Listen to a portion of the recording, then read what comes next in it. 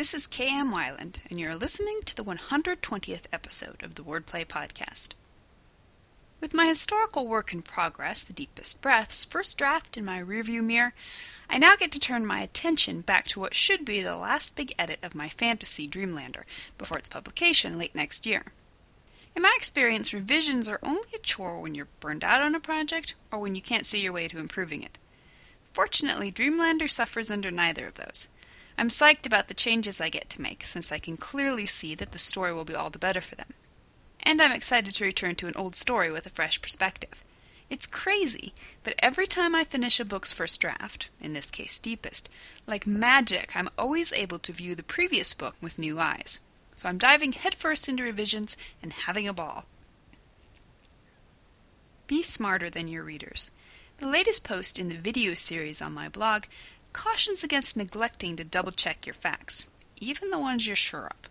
You can watch the video on my blog at wordplay-kmweiland, that's weiland.blogspot.com.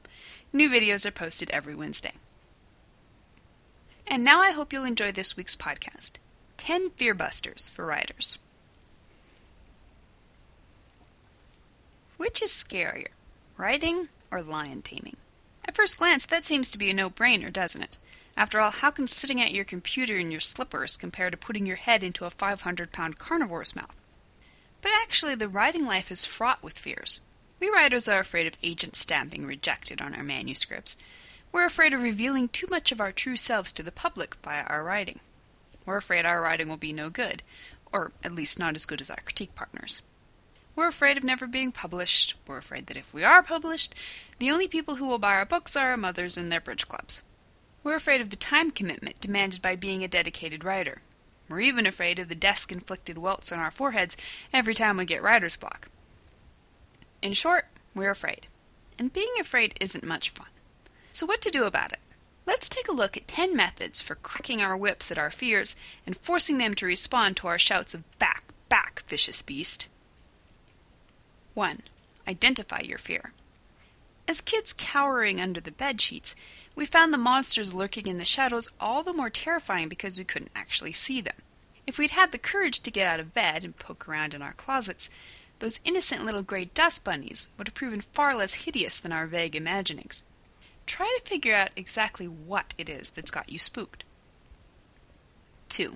Eliminate pseudo-fears. It's easy to blow things out of proportion. For example, we could easily chew our nails ragged, worrying about what the world thinks of us as authors and people. But so long as it doesn't hurt book sales, the opinions of someone we'll never meet aren't likely to hurt us.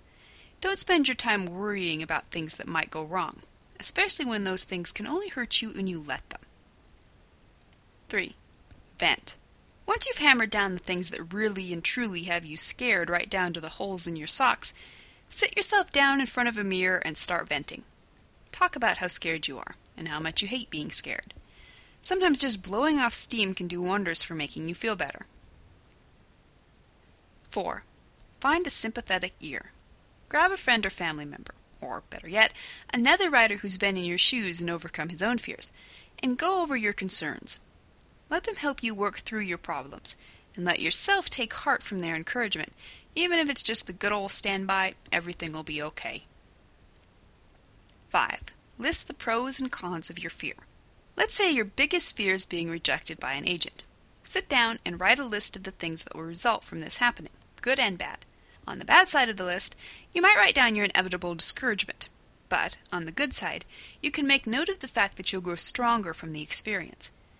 Balancing out the pros and cons of your fear can help you see things in perspective, and perhaps even realize the pros outweigh the cons.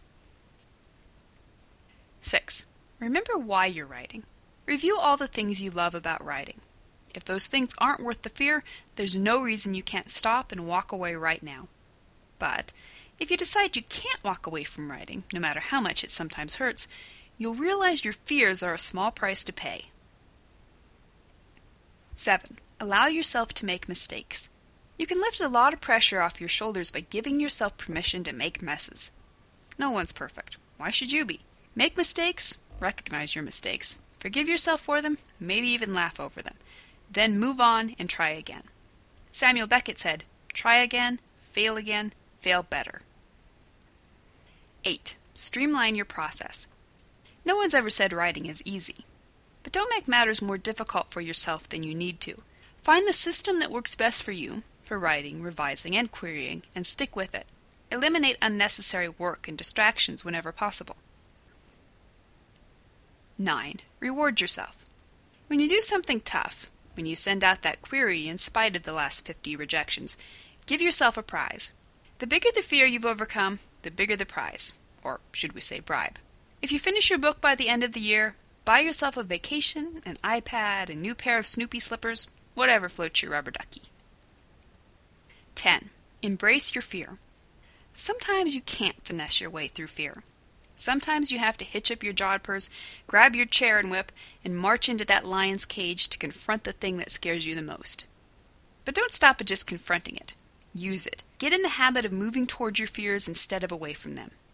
You may find your fear is the perfect fuel to create your best bit of writing yet. Thank you for listening to the Wordplay Podcast. To read a transcript of this episode, visit me on the web at wordplay-kmwyland, that's weiland.blogspot.com, and be sure to listen again next week.